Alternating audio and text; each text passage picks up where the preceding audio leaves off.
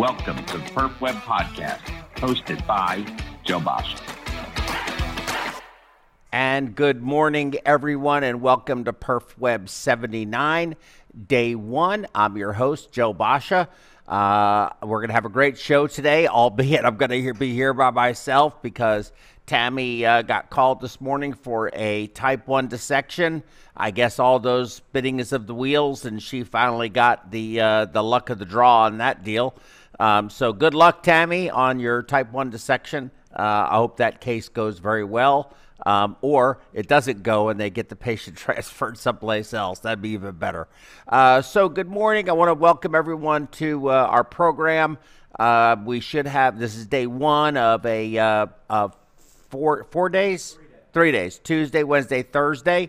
And we're going to get started right away, get our opening remarks out of the way. Check out our app. If you have not what am I doing? Am I doing? Okay, so contact at perfusioneducation.com if you want to reach out to us. You're going to see some stuff on a scroll bar. But I'm just going to jump right into our app. We've done a couple of really cool updates on it that I think you will really value. So please check it out on the Google Play Store or the Apple App Store. It is our MediWeb app. There's 2. There's one for clinical perfusion and critical care, and there's one for nurses in the ICU. The critical care app is only $2.99, and that also has the IV rate calculator. So if you're an ICU nurse, it'd be a great gift to give somebody or to yourself. But if you just want the IV rate calculator, that's a standalone, and that's only 99 cents. But for $2.99, you get both, and it's really the best app going on the market. There's no question it's the best app for critical care, ECMO specialists, perfusionists, you name it. So please get that app. What's next on the agenda? Podcasts. Check out our podcasts. All of our programs go up on podcasts, and you can find them on your favorite podcast streaming platform, whatever you want to use. And so check those out, and you can listen to us in the car and get to know us as people, get to know us as clinicians, get to know us as content experts, get to know us as opinion leaders, whatever the case may be. We've usually got great guests here in the studio, but again, it's a Tuesday and we're trying to figure out what's the best way to do this. But we're going to have a great guest today. Okay, so kid you not, we have a great guest today. Can I go right into that now? We're talking about the scroll bar. You see that scroll bar?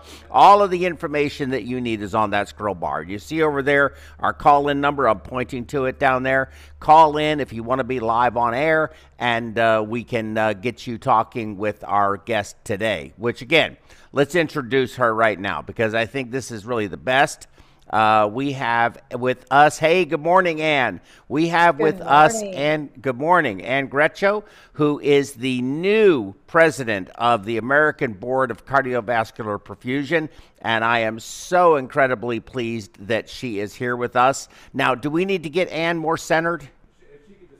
Oh, could you move to your left a little, Ann?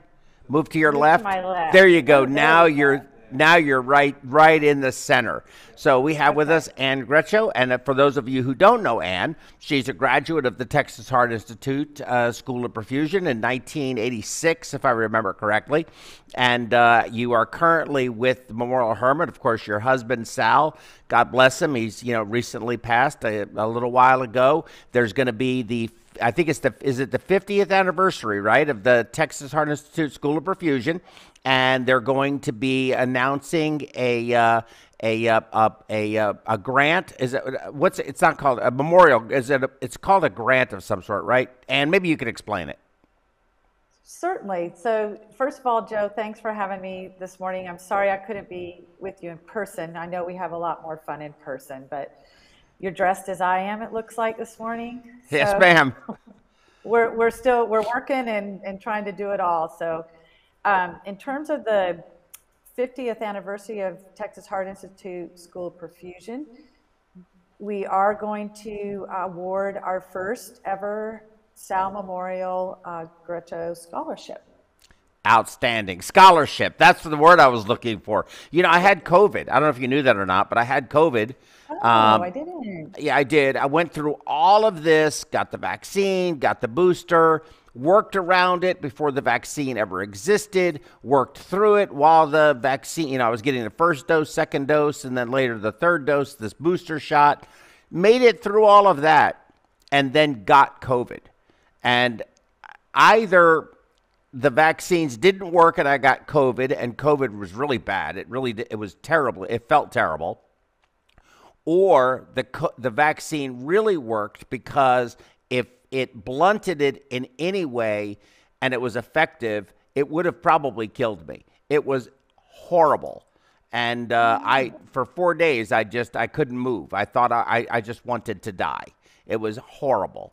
And so, but I'm getting over it. I'm much better now. You know, it's really hard to, kill people like me. We're just too mean to get killed, too mean to die, meaner than the virus. That's what they think anyway, sometimes. But anyway, I wanted to congratulate you. I'm very proud of the new scholarship that's going to be introduced this year at Texas Heart Institute. I think that's such a fitting thing to do and such a beautiful thing to do. And I know that something you have to be very proud of, but you need to be proud of yourself and your own personal accomplishments. You've been in this profession for a very long time. You have contributed so incredibly, so significantly over all of these years. Continue to be a contributor to this profession that I've been in for a long time as well, and truly love and want to see endure and grow and do well. And now, as the president of the ABCP, you have earned a well-deserved thank you for everything you have done for the profession of perfusion. Oh, Joe, that's so nice.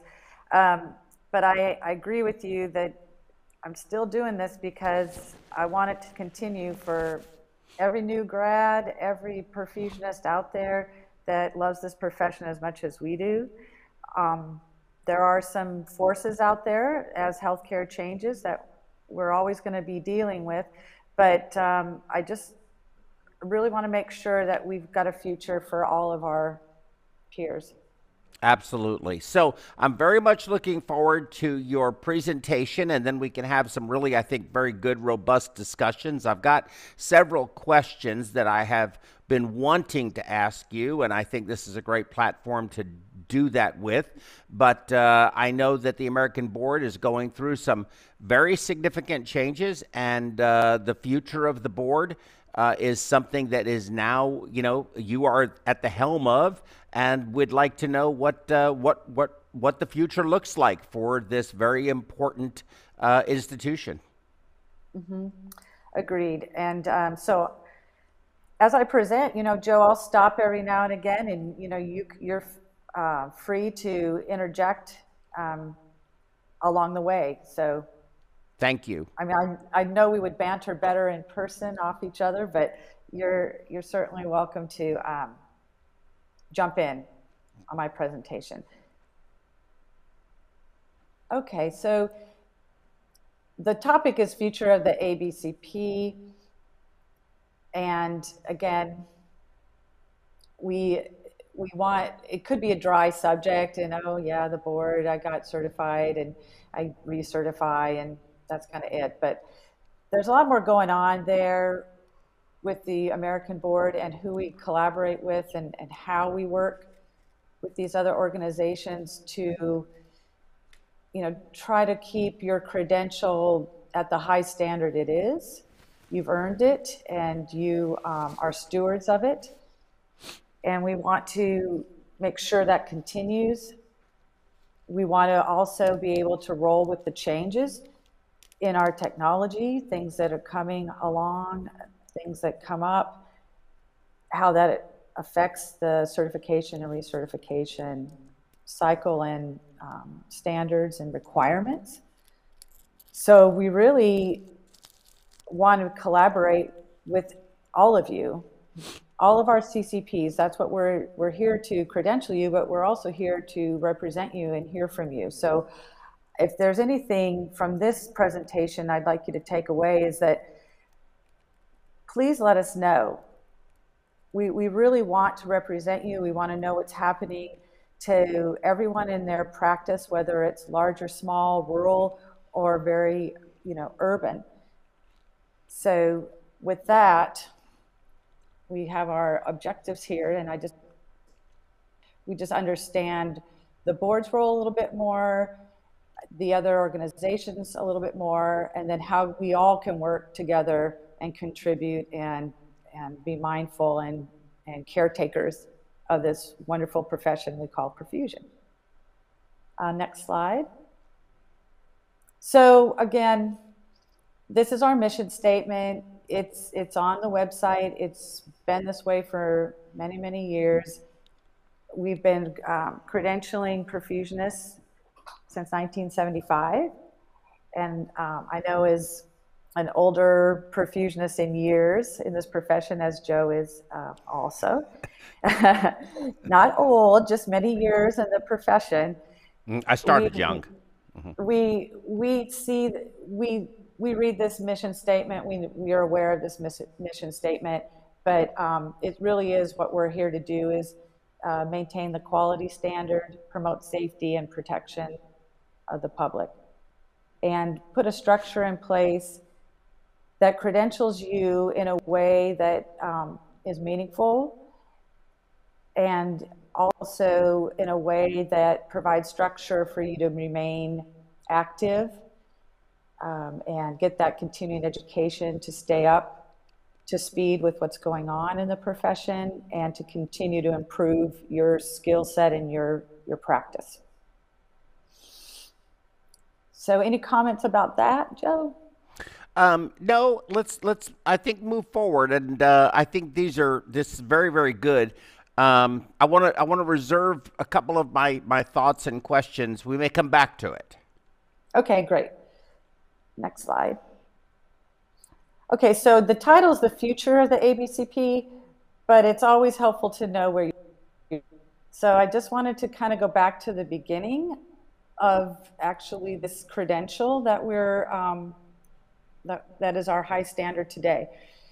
So for anybody who was around at this time, and I know there's several people watching that weren't even born, and that's okay, that's great. Perfusion kind of was born out of technology, and sometimes it just depended on where you were and what you were doing that you might be asked to learn this technology. It could have been a nurse in an operating room, a physician, a research clinician. Basically as heart-lung machine and cardiopulmonary bypass was being developed, it had no structure in terms of who was performing it. And that's kind of the Wild West. So in an effort to bring some structure around it, AMSECT, who was probably the first professional organization for perfusion, had an education committee, and they basically wanted to gain knowledge about who was doing what and how they were doing it, and could there ever be a standardized examination that would prove your certification and your ability and your competency to perform perfusion. So they basically worked for a couple years on gathering the knowledge base. I believe they asked perfusionists who had done about 100 cases to provide feedback and maybe even questions. So they developed this exam for the first time and gave it their process so that they could establish some sort of baseline.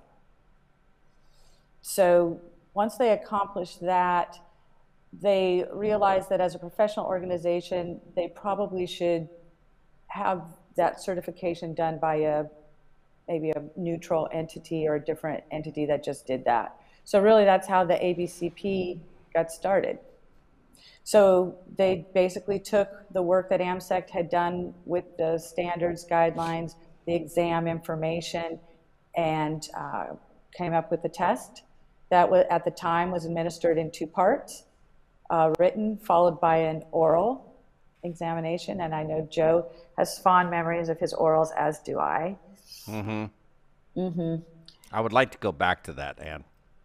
I've heard you say that, and you're not the only person who's mentioned it. So I know we'll get to that later as conversation, and hopefully some of the audience can give their perspective too. So the ABCP rolled along like that. About 1986, we were credentialing programs, also education programs from 1975 to 1986. But again, that needed to go to a more formal allied health organization, and that was CAHIA, respiratory therapists, X-ray techs, first assistants, all those allied health professions you can think of. They were credentialing all those programs. So we gave that over to them in 1986. So probably one of the bigger changes in our examination came in 1996, where we moved from a norm referenced to a criterions referenced examination. And what that means is instead of grading on the curve or doing percentiles of the examinee cohort, we basically changed it to where an individual is just testing against the test. So if all examinees could meet the passing criteria for the exam, everyone would pass. You weren't lumped together on how well people performed or didn't perform on any particular exam. So that was a change there. And that's what they call the being graded on a curve versus just being graded on a percentage of correct versus incorrect answers. Correct. That's what they meant by that. So if you had, let's just hypothetically say 100 people take the test, then there was no way, the old style, that all 100 could pass it unless they all aced it. If everybody aced it, well, that'd be a different issue, but that's not going to happen. So you took the highest and the lowest and then the middle, and then I guess created a curve and had some cutoff point where if you were to the right of the curve, you passed, the left of the curve, you failed. Right, and I remember when I took my exam, you would get a rank as a percentile, and if you made the percentile, you passed. If you didn't, you failed. So it was all about how well everyone was performing on the exam instead of how an individual could perform against just the exam itself. So we did change that. It just seemed to be a better way to examine. We do have PhDs in education that are executive directors on our board that counsel us on examination process, analytics, statistics. That's how that came about in '96. And also at that point, the oral exam went away and was replaced by a written clinical applications portion. So that's when the second part of the exam became written and not oral. And then as technology advances, we did go to computer-based in 2006 for these two portions of the exam, which are referred to now as the basic science exam, the PBSE, and then the clinical applications exam, or the CAPE. So, and that's where we still are today. So, yeah, so there's a lot to unpack, in this slide just on its own.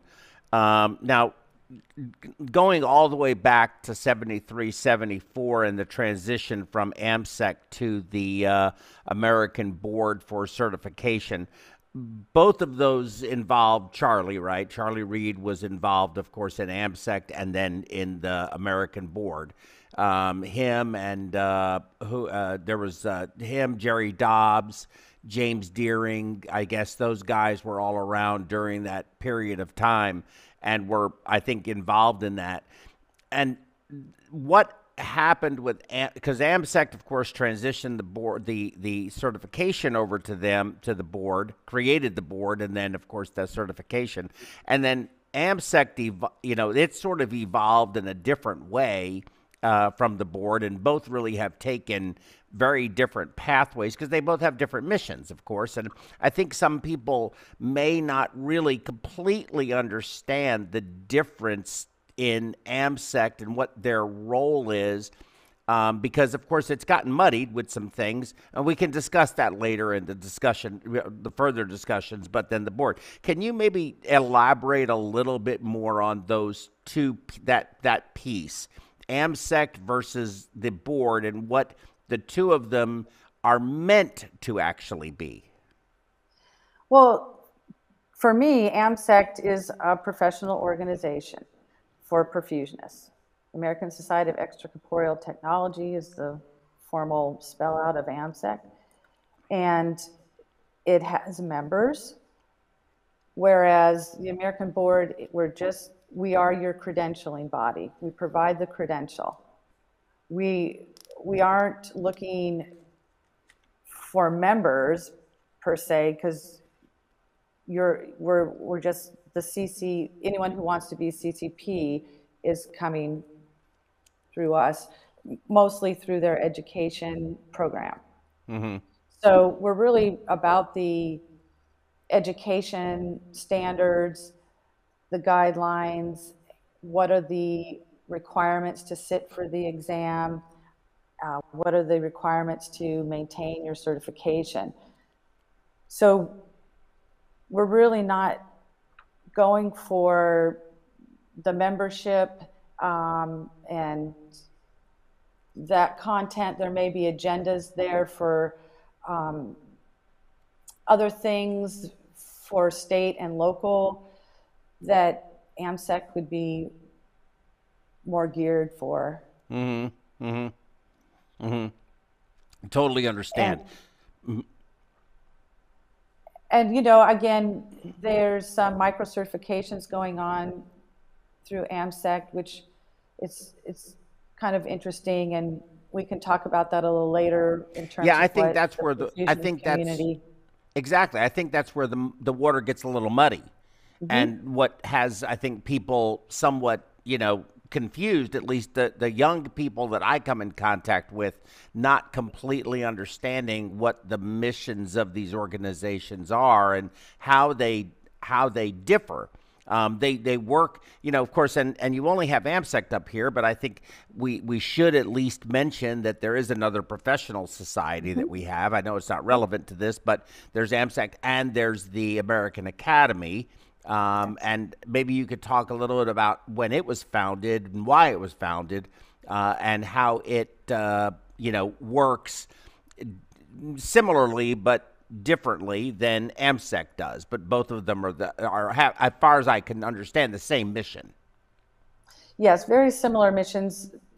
The American Academy is very education focused and very supportive of students. And I'm not saying AMSECT is not, they are too. They just do it in different ways and have different tools that are available. So in the Academy, you have fellows membership, and if you are a fellow in the Academy, you are to present. You're to put content together and actually sponsor student papers. So it's really about education and the student experience as they become professional perfusionists. Mm-hmm. And I know that, yes, and different from AMSECT in the sense that AMSECT seems more political. American Academy does not seem to have the same political structure, and AMSECT has been has been a driving force in state licensure. And as far as I know, unless you're grandfathered in, every state license now requires ABCP certification. So ABCP certification, from what I recall, was a national certification. If you were if you were a CCP, you could go to any state and and you were considered certified and could work as a perfusionist. So you could leave one state today and work in another state tomorrow, a completely different state across the country. That is no longer the case in about, I don't remember exact number now, 21 to 26 states. About half of our states are now licensed states, and half are not. What do you see in terms of that trend? And is the board in any way, is there a position that the board has on state licensure versus the national certification that we used to have? And do you see personally any advantage or disadvantage to either one? So for the licensure states, they usually, as you said, they'll springboard off the American board in terms of the CCP credential. And our national office works closely with these licensure states at the beginning in terms of helping them establish criteria. But again, it can be locally driven by legislation and who's politically involved there. Mm-hmm. So while most states will just use our CCP requirements in terms of the clinical activity and the professional activity, you can get into some different requirements depending on your state. Like they might want continuing education every 2 years instead of our 3-year cycle. Mm-hmm. So there can be nuances that have been created purely through state legislation. Mm-hmm. Again, they usually start with us for the information of the credential, mm-hmm. and often springboard off it in terms of if we're a CCP, we're going to have a license there. Mm-hmm. So, but it can get strange. Would you allow me to be a little provocative? You always are. Yes, I'm well aware. So, the way I sort of view the licensure push, I'm not anti-licensure. I'm not pro-licensure, actually. I'm really neither. I'm kind of on the fence with the whole thing. But when I look back at the evolution of that process, there was an interest, from what I understand, and again, this is my understanding of it, it may be that I'm wrong, and I accept that, but it was used as a way to slow down the advance of these very large national perfusion contract organizations. In particular, you had what was Psycor and then became Baxter Perfusion and so forth.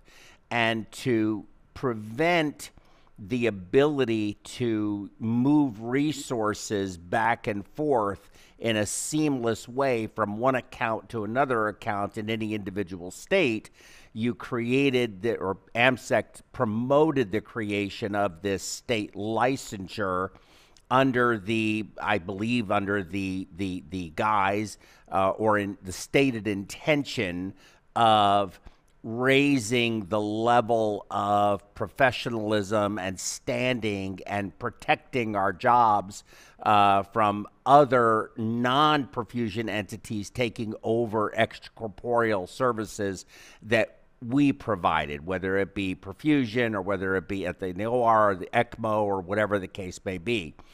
And that's sort of how it started. I don't know that that is how it continues to exist, and I think the pandemic revealed a big problem that's associated with that. When you don't have reciprocity already built in, there was a lot of scrambling because of how short-staffed people were needing to get perfusionists to get in, mostly locums, in order to cover the ECMOs so that the hearts that were still being done could be done, and it created a lot of anxiety, and it was very stressful for a lot of different places, in particular those places that were state licensed states. So, what are your thoughts on that, if you care to share them? and how much of what I said is accurate, how much of what I said may be inaccurate. Well, I'm not sure in terms of the large contracts group in the beginning of licensure, but I know when it was presented to Texas, where I'm licensed, it was about job protection, for sure. And making sure that we were all credentialed appropriately, that we had the skill set, that just not anybody could go do it, which in effect was happening anyway through the strength of the CCP credential. But again, it was just another layer perceived as protection. But again, if you get legislation being passed that you're not aware of, that maybe lets respiratory therapy in on some things, or nursing, those lobbies can be, especially nursing, huge. And Yeah. and they can make an impact and get something done that maybe you're not aware of. So I think the premise for licensure at its core is genuine and for the right reasons, but I don't know if it's lived up to the hype in some circumstances. No, and clearly, in my humble opinion, clearly not, because you have ECMO specialists here in Texas that are either nursing or respiratory therapy. There are programs that exist and operate without any perfusion oversight at all. And that also exists, I believe, in Georgia and other states as well, that I may not know exactly which states they are. And I think that notwithstanding, I think people go to perfusion school for all kinds of reasons, and it's a very difficult school. There's nothing easy about it. Your first day when you look at this heart-lung machine and all of the lines, and people, of course, you go through a process and you learn what this big jumbled mass of spaghetti, you start being able to identify lines just by looking at where it is, what it looks like, and there's ways that we teach each other how we do that so that we conduct safe perfusion and what all the things that we're supposed to do. It's not, I've never really viewed perfusion. If anybody wants to do my job, if anybody thinks they can do my job and they care to come in and do this aortic dissection, have at it. Go right ahead. Our profession, our job is not for the faint of heart. And though I imagine there probably are some people out there that have enough arrogance to believe, oh, I could do that, just based on their experience in some other field, they can't. It would be an epic disaster. And most, I think, nurses, most respiratory therapists are very smart people, and they look at that and say, no, you don't do that without training. ECMO is different, but it still is an extracorporeal technology. And I wonder, I think, would we have been better off, Texas, other states, would we have been better off to say, let's focus our attention and our energy and our economic power into the American board to make that strong versus having all of these individual states with all of these individual rules that they themselves are controlling? Because our lobby is, as you pointed out, very small, 4,500 lobby, 3.5 million nurses, much larger lobby. And a lobby that small gets whittled down even smaller when you talk about each state and the number of perfusionists that each state has. So to me, it just seems like a direction. You have a lot of 20, 24, 25, whatever states it is, all with their own direction. And then you have the American board here with a direction. And how do you, it's like herding cats. How do you all have the same direction? Right. And I think that's where I still, if I take off my hat and I'm just Ann Guercio perfusionist, I still think that those battles are best waged on the state and local level, because there's just such variety in market depending on where you are, supply, demand, and how are you going to get these services to everybody in our healthcare system. So I feel like the board is about the credential and about the education.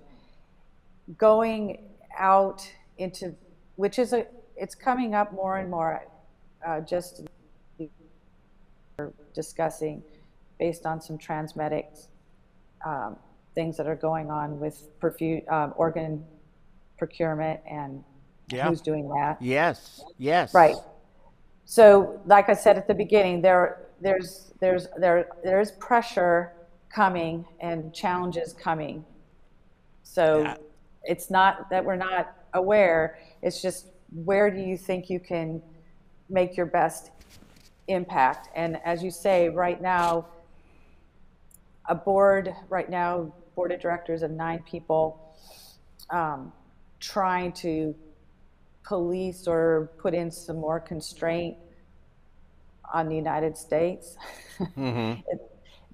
It's a big project. It is. It's a very big challenge, and of course, there's all these services that need to be done, best served by perfusion. But if we don't have the people, the resources to those jobs, the industry will find someone who can. That's I think that's just economics 101. The right, reality that's our free market. Yeah, exactly. Please, let me let you continue. I have so many more questions, but if I don't let you continue, you never get through your slides. Okay, next slide. And again, so here's the alphabet soup slide, and over to the left there, just showing our connection with the education. So CAHIA kind of regrouped, and now they're called CAHAP. Again, it's a commission on allied health education programs. So they have committees on accreditation, and so that's where you see the big square in the middle called the AC. So that is the Accreditation Committee for Perfusion Education. And we have members on that committee. And you can see the PPDC, which is the Perfusion Program Directors Council. They also have representation on that committee. And again, this is to ensure that perfusion programs are teaching what they need to be teaching. They're providing the clinical exposure that is required to take the board's exam when they graduate, and that the consensus curriculum is reflective of what perfusionists do in their job. We have cardiothoracic surgeons that sit on the ACPE, the anesthesiologists. So it's a very important group, and I don't think our perfusion community, once you've passed that exam and you're certified and you're filing your cases, this might be a blip on your radar, but this is really important, because as schools come and go and students, either we are starting to graduate more over the coming years, again, there's market and economic consequences to that. And I feel like this is a really important group, and we're a part of it, but there's lots of other participants as well. And we've had a lot of questions. I'm going to show some survey results in a minute from our last survey. Are becoming concerned about influx into the market and too many of us. We've heard there's not enough of us. Now people are coming a little more concerned about, are there going to be too many of us? And as you said, the services that have been filled by industry, we might want to get into that more, but will we have a place? And I think that's come up in a lot of conversation. And as new schools apply for candidacy through the ACPE, they're the gatekeeper of programs and site visits and allowing programs to continue, meet their requirements, submit their annual reports. That's why I said it's a really important group, and we need to really liaison with them, collaborate with them, and hear from our community. What do you think? Do you think that 200 graduates a year is a problem, or there should be 400 graduates a year? And I'm going to get into some future things that we're planning to do with the program directors to kind of give everyone a little better picture of what's going on year to year. And I'll talk about that a little bit later.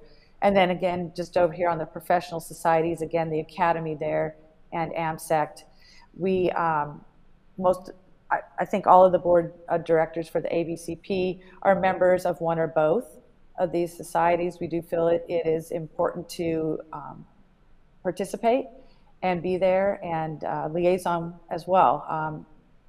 At one of these meetings, we usually alternate year to year. We'll do it like this past year. We did it liaison panel at the Academy in terms of getting the Canadian representative, the ACPE representative, ELSO, AMSECT.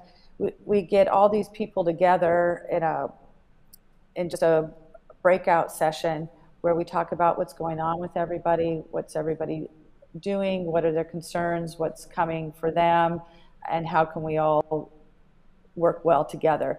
And it was a little, when it started, I think everyone was a little unsure about stepping on toes and who does what, but the more we've done this, the more we realize we're all in this together, and we just need to work together. So next slide. Okay, so we did do a survey this past recertification cycle. Again, this you can opt out, but we did get about a 60% response rate.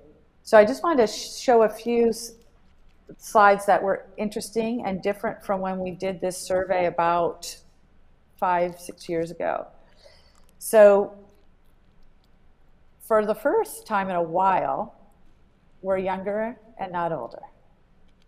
So that 50 to 59 group was actually pretty predominant for a while, which got everyone a little concerned about retirement and a shortage, and what are we going to do? But if you look at that now, that 50 and under group is real strong, and look at that 30 to 39 group. Mm-hmm. They're the majority of the breakout now.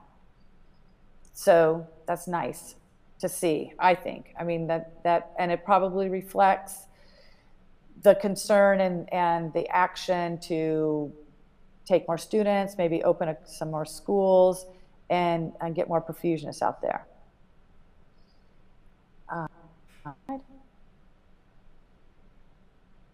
So again, I think anyone who's been in this profession long enough, like Joe and myself, recognize that this was a male-dominated field for a long time. But as you get down into that younger crowd, you're seeing a nice mix and almost equal, if not a little bit more, in that youngest sector of females. So good to see in terms of equality and everybody getting in there, and if they like it, they want to do it.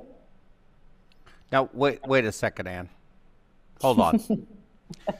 Okay, I was going to see this slide, okay? I have not previewed these slides. Female, male, other, 3.7%, 70 years or greater. So again, in our current society, we do gender by identity and how people identify as male or female or other. So we did include that this past year. I'm not as surprised seeing the two top bars. I am surprised at that lower bar. Well, and it could definitely be a reflection of the N number in that group. Fair enough. Fair enough. Yes, that's true. Very good point. Okay. Okay. I can't wait till you send me the survey. Okay. You're going to need another category. I can't wait to hear what that suggestion is. So, and then something that did stand out, and I'm surprised, but Joe and I, we've been talking about it already today, is the difference in who's providing ECMO from our 2017 survey to this past year. And again, you can see that in 2017, it was still majority perfusion. This past cycle, you can see that ECMO specialists have outpaced us.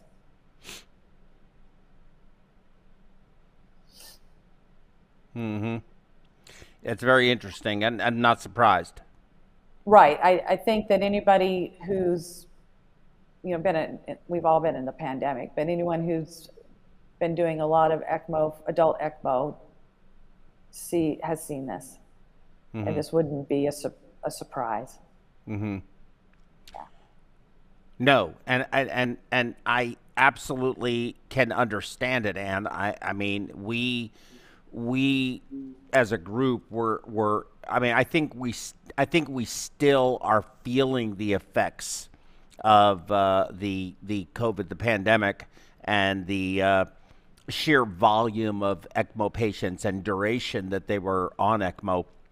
It really affected us tremendously, but just from depending on what ECMO does, if it continues to grow as a modality, its growth has just outpaced to a degree that I don't think perfusion alone has the manpower strength to support it. There has to be another way of doing it. Now, I don't think turning it all over is necessarily the answer. I'm a much stronger believer in a blended program that has perfusion oversight and management, but at the bedside, there has to be. We just don't have enough perfusionists to do that, and that's of course a conundrum, because if you increase the number of perfusionists so that you can do that, and ECMO being a rather unpredictable sort of modality, and it can go down and not need to be used for a significant period of time, can be a real problem, because then you do have a glut of perfusionists, and how you manage staffing on an unpredictable volume over time is very challenging. And I'd love to hear your thoughts on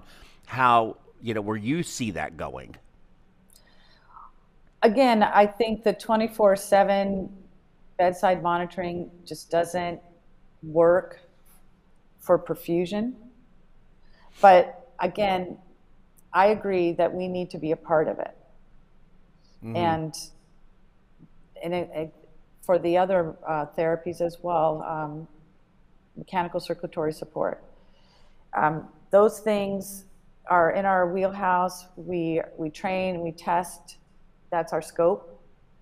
And while there might not be enough of us to do it day to day, every day, we can certainly be a part of the coordination, the education, and the oversight. Mm-hmm. And I think those therapies would be better served that way. Mm-hmm.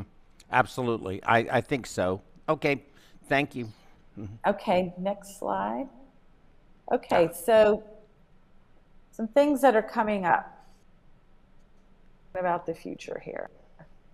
And my face is kind of in the way of the top of this slide. So I'll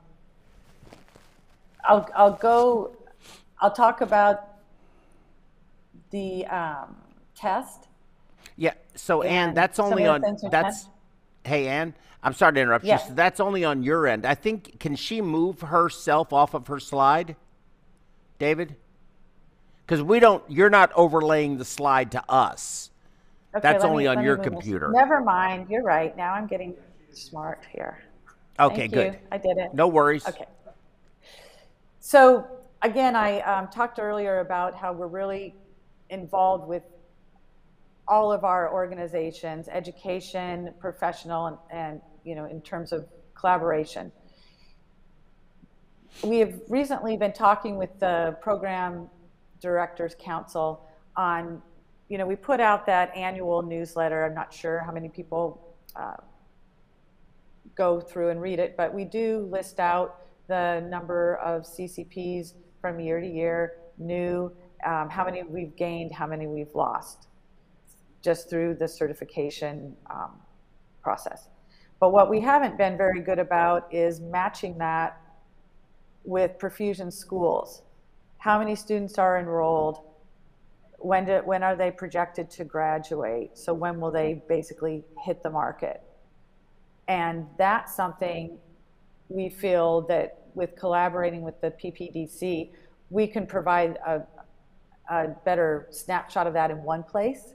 So we have been talking about putting that in the annual report, adding that piece of matriculation of students. So you can, the perfusion community can see that. And kind of put it side by side, put it together, instead of having to go to the program director's website to kind of get a handle on how many schools are open, how many students are coming out, and then you've got to go to our report to figure out how many CCPs we have now, how many are we losing or did we lose this past year due to retirement or loss of certification. So to have that in one place might help to put a better picture together, because if you go to any meeting, I know we've talked about it here, often on your shows,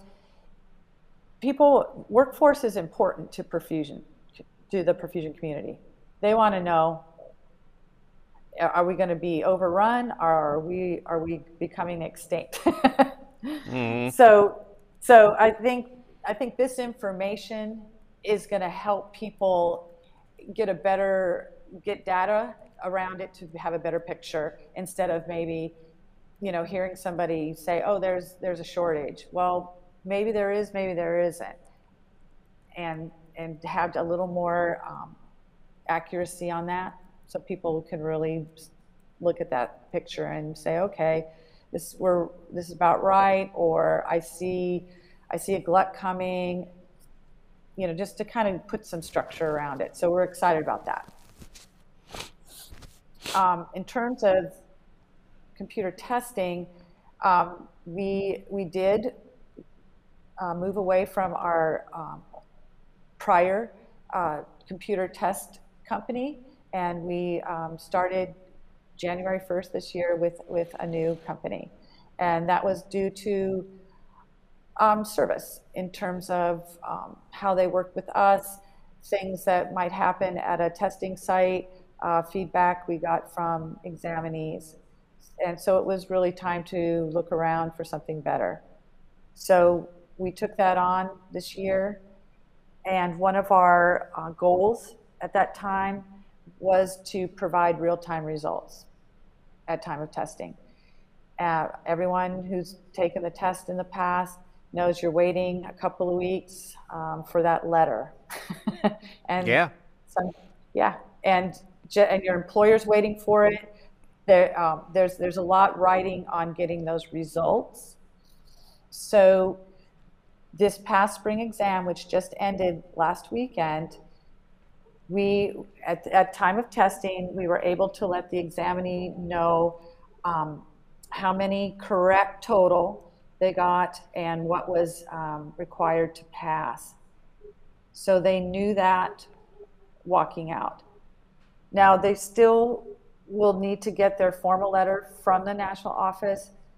They will get a diagnostic report of how they performed in the different categories. So they'll get more information. But just talking to students at graduation and running that by them in terms of feedback, they were all about it. You know, we're an instant gratification society anymore. So this was seen as a real positive and a goal to strive for, and we just completed that. And I'm really excited to see the feedback we get from the examinees that just took this exam about that added feature. And of course, we want to improve the turnaround in getting that formal letter so it's faster. And online filing, I'll be quite honest, the pandemic really hampered our hopes for enhancing the way you all go online and file your cases and recertify and provide your professional activity. The company that we worked with was decimated by COVID in terms of their workforce. And so the things that we really were hoping to roll out and have up and going by now were not able to happen. And we did have to move on with some other IT support. So I'll be the first to apologize that it's not what we wanted it to be. It's not what it can be. And that's what we'll be working on as well in terms of uploading files from electronic sources. Those of you that are using an EMR or you have a database, we want to make sure that you could upload that pretty easily. We've had a lot of feedback from the community about the certificate and do we have to mail that out and the sticker, and you know, could we have an electronic version of that? So all of those things are on the table. Relaunching the app. So again, those are things we really want to get to with IT. We just really took a little bit of a hit with the pandemic there. And for anyone who's ever called the national office, you know, you get a real person and they're all about helping you. And they've been with us since the beginning. Not every single person on staff, but a lot lot of them. Pat Kirkland. Pat Kirkland. I know Shout everybody. out to her. And you know, every perfusionist, whether you call the national office or not, you really do. We all owe them such a debt of gratitude for their passion and just their demeanor and their willingness, and they've just been there. But these people are getting older and looking to retire.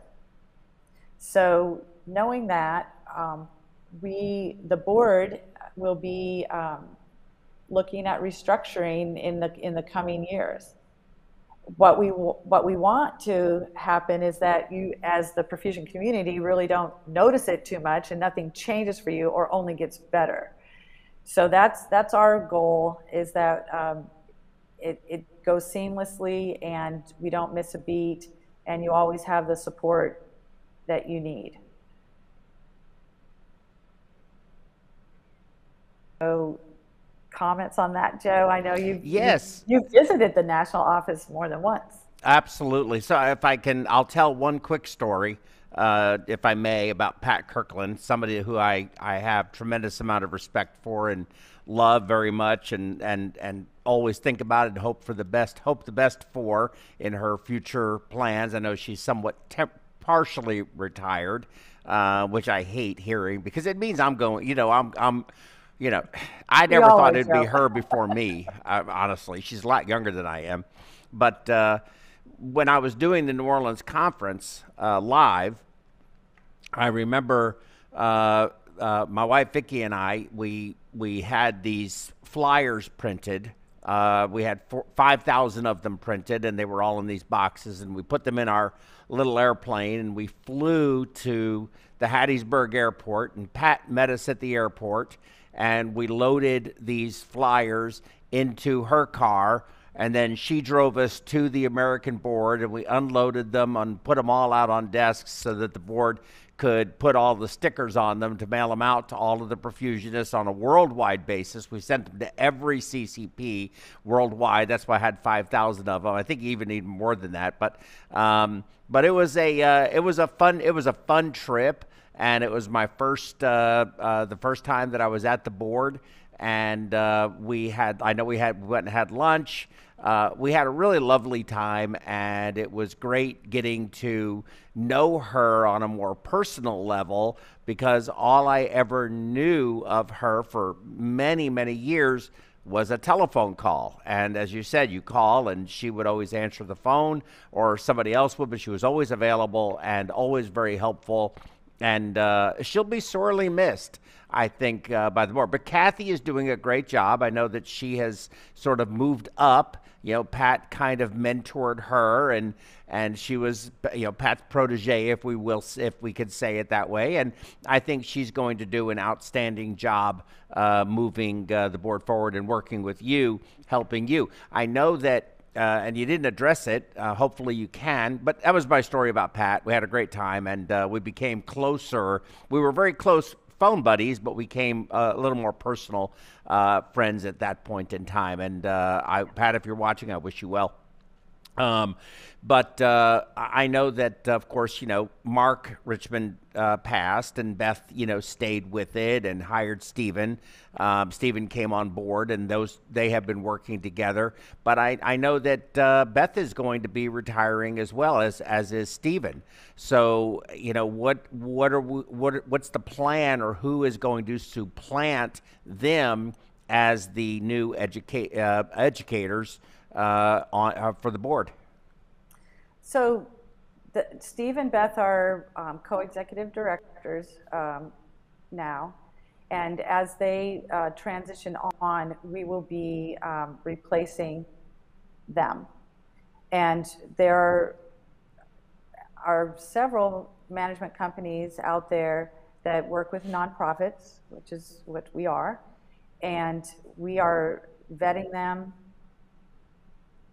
scrupulously. No doubt. Because they have got to live up to some high standards. Mm-hmm. And as I said, we don't want any of that to be felt by the perfusion community. We want you to continue on, and just things get better and better. So, and in talking and at proposals from other groups, we're number one is that you've got to be able to relate and communicate and serve the perfusion community in the way that they are accustomed. Mm-hmm. So yeah, and I think that's a big challenge for you. Mm-hmm. You are now the president, and the it's a lonely office. It's a tough thing to do.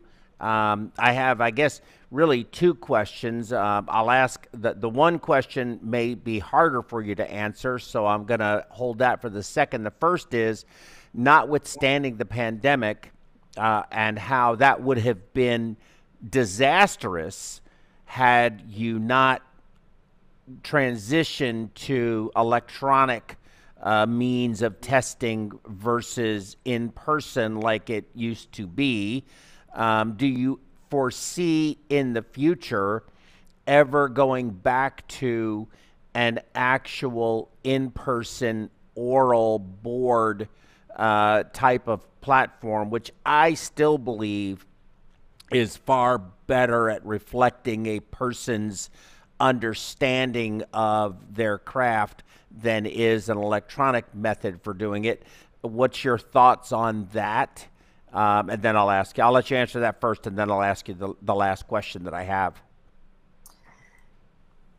You know, like I shared earlier, you're not alone in your thought that is a valuable way to evaluate someone's clinical skills and their ability to communicate. We have to in the operating room. So. Mm-hmm. And it's not always pleasant conversation when you're mm-hmm. talking with surgeons or other clinicians, and when things aren't going well. This is a stressful job. We all recognize that. I think logistically, it's challenging based on the way we used to do it.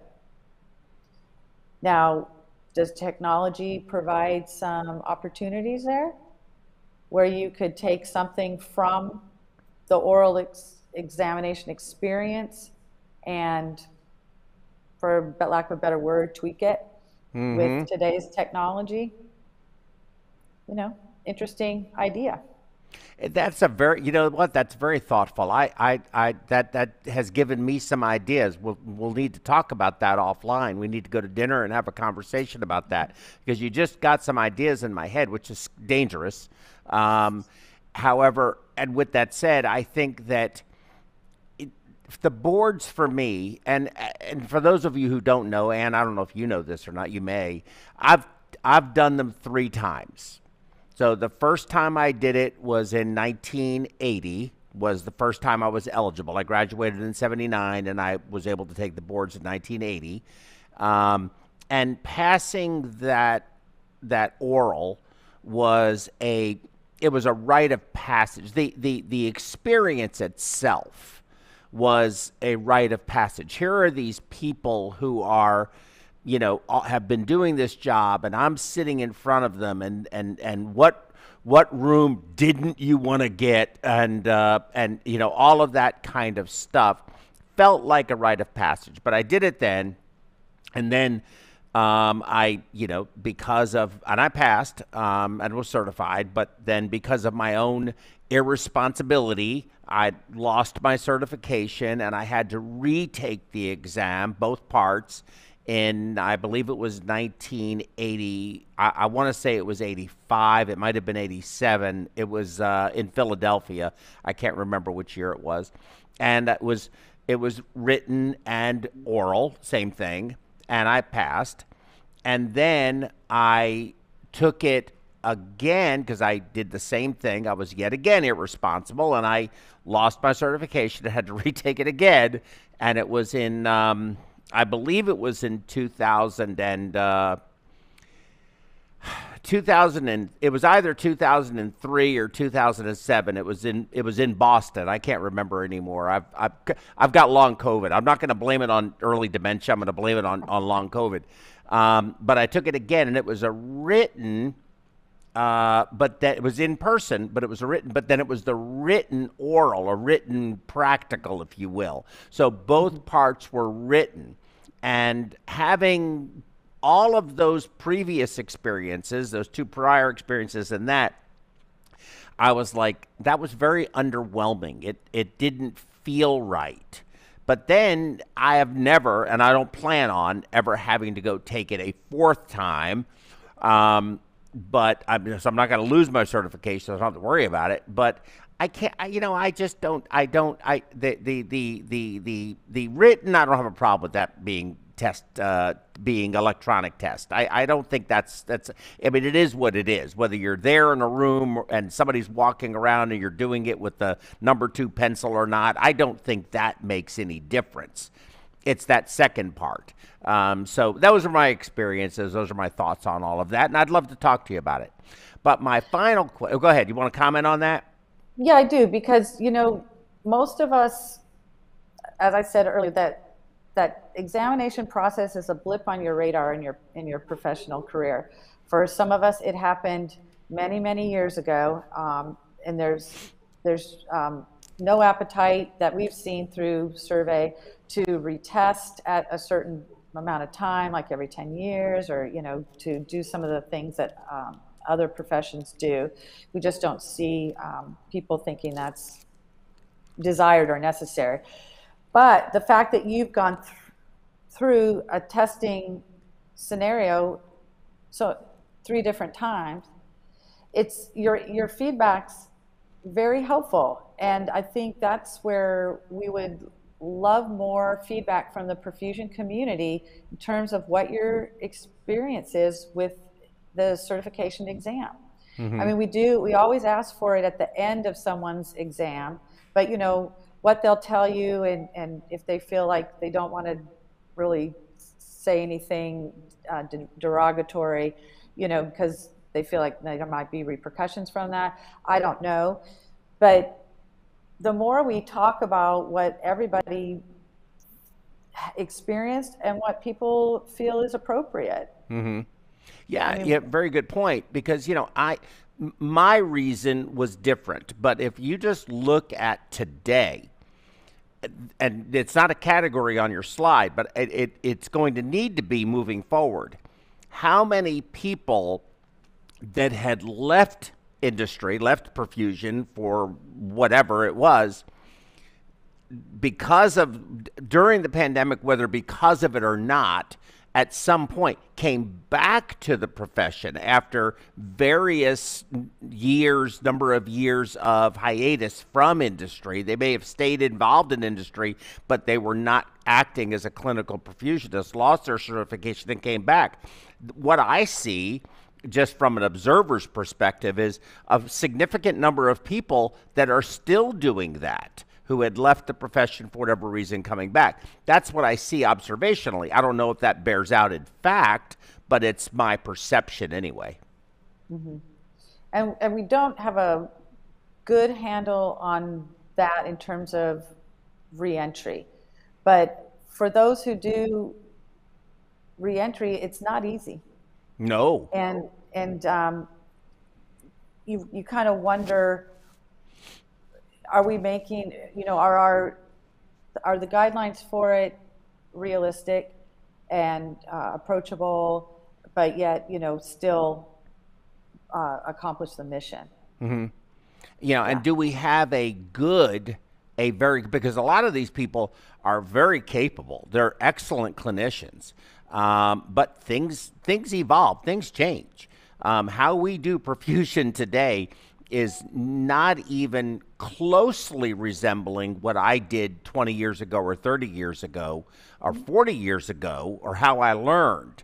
The fundamentals are the same. Human anatomy and physiology doesn't change, but all of these things. Look, when we used 60 cycle, we didn't even have cardioplegia when I trained. It didn't exist. We used intermittent cross clamping. So all these things, the nuances of our profession have changed dramatically. And I wish there was a way to take people who may have taken that time off and having a program designed as a preparation for the exam, that is a little more robust than maybe, what Ohio State used to provide. They used to have that, I can't remember, the Swank was the last name. I can't remember her last name. I don't remember there was a lady there that ran it. I just don't remember her name right now. But that was a good program. I actually took that program for the third time that I took the exam, and it was worthwhile. But I was still active in the profession. Having something that maybe instead of it being having to go back to an entire school, a good maybe 30-day program that really prepared someone who had the base knowledge to get them caught up to speed to be able to take the exam. Very intense program for that would be something perhaps worthwhile to have. It may not be realistic, but it may be worthwhile having. I'm not sure. Yeah, and I appreciate that, because knowing some reentrants and there's a lot of anxiety there, and they're looking for ways to prepare, especially if they've haven't been in the education for a while, and computer testing might be new for some of them. Mm-hmm. Just so we're very geared toward perfusion graduates. There's no question in terms of the examination process. But there is a possibly underserved group for reentry. Yeah, I think it would help. And what their education and preparation could be. It would help our numbers, because I would rather have somebody like that than someone who's going to a perfusion program that they're trying to, because of need, rush people through and coming out ill prepared. I would rather the programs focus on creating graduates who exceed what our own standards were, which I thought were very high and very difficult to achieve.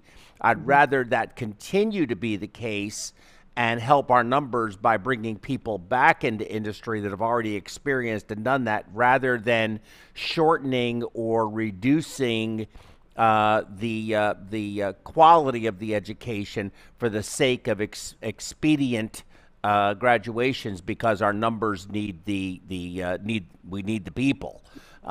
So that's something that, I do concern. I'm worried about, seeing the type of people graduating from school, that the schools maintain a very, very high standard, and that the exam not be made easier, but that it really reflect a person's knowledge, understanding, training, because that will create training centers that or training programs that will flourish, and those that will not. And I think, again, that's a market issue and a board issue that's way above my pay grade. I'd like for you, if you could, I have one final question, and I'd like you to close us out on that. And that is, how can we, as a community, and for anybody who may see this now, or who is watching it now, or may watch it later, what can we do as a community to help Ann Guercio have the most successful tenure as president of the board? How can we help you? Talk to me. Fair enough. And, I would,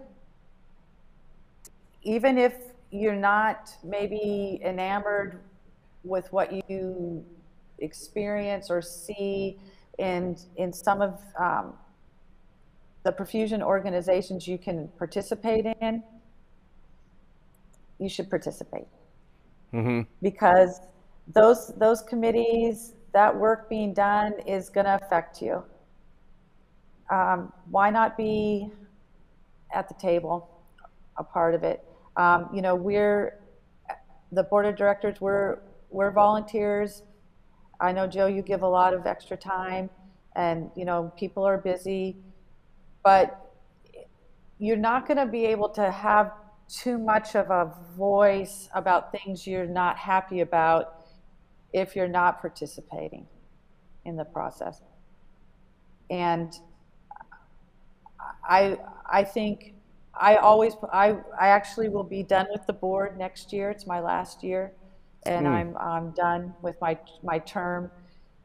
I'm maxed out, basically, and I will continue to be participating in organizations. There's a grassroots effort to get our Texas State Society going for perfusion. That'd be great. And I want to help there. I don't have the bandwidth to lead that charge, but I've definitely been involved with some of the people trying to get it going. That's a great place, is to you're with your colleagues, maybe some of them are friends, but you're talking about what's important to you. And sometimes we only hear from the loud voices, and then but yet you've got something to say, or you're experiencing something that we're not aware of in terms of a board. And we don't ever want to make decisions that are to the detriments of someone keeping their certification. So all these things about case requirements, what cases count, we've debate often, mostly because they'll write it to the national office about something they're experiencing, and hey, can I use this for a case? Or my surgeon's gone to 100% off pump. How am I going to get my cases? We need to hear those scenarios of what people experience, because we're going to make decisions, and we want to make them to be broad enough, but not so exclusionary that people are going to lose out. We need we need all of us, but we need to know.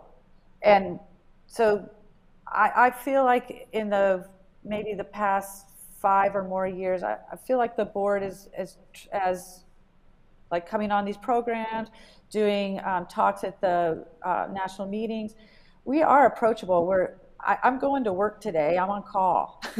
I'm a perfusionist, just like I'm part of the 4,600. I need my 40 cases. I need my professional activity.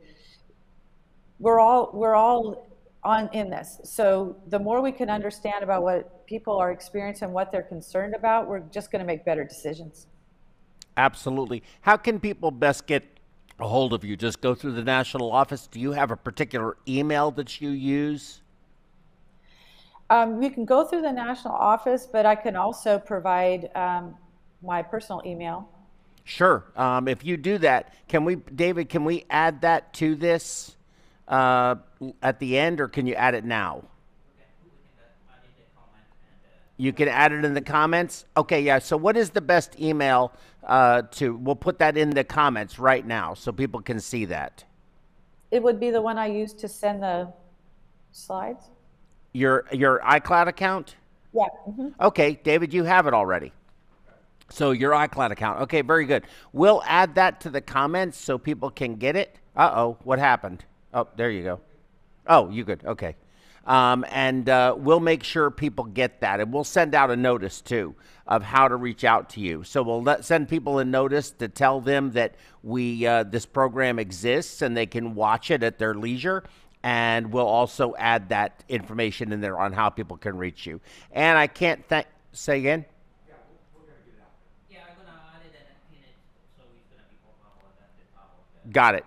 They're putting it in now, so it'll end up here in a few minutes, and it'll be at the end of the program. But we'll make sure people are aware of how to reach out to you. And what I tell my colleagues is echo exactly what you just said, Ann, is please reach out to Ann, reach out to the board, send them a message, send them an email about your concerns, your compliments, suggestions, whatever the case may be. Just let it be productive. If there's a problem, have a suggested solution at least if you can. But you know what? They're there to help solve our problems as practicing clinicians. And Ann, I've known her long enough to know that she takes her role and her responsibilities very seriously. I know that the board does, and we as a community, we are the American board at the end of the day. Every CCP is a stockholder in the American Board of Cardiovascular Perfusion. That is what our certification says. And so let's all be active participants, not just members. How does that sound? Sounds great. Perfect. All right. We will see you all later. I want to thank Ann again, congratulate her again, and look forward to seeing you and talking to you in the very near future. I want to take you back to dinner again. Hopefully you'll want to go back to Houston's. That was really good. You can't deny it. It was good. And we're gonna go again and have a good conversation. Thank you, everyone, and I wish you all the best week ever. Be safe. Bye. We'll see you tomorrow. Bye. See you tomorrow. That reminds me. See you tomorrow. Is it Tammy's thing tomorrow? No, it's Knowledge Nuggets. Knowledge Nuggets. John Ingram's Knowledge Nuggets tomorrow. So hopefully, Ann, you can tune into that. Yes. All right. Bye, everyone. Thank you.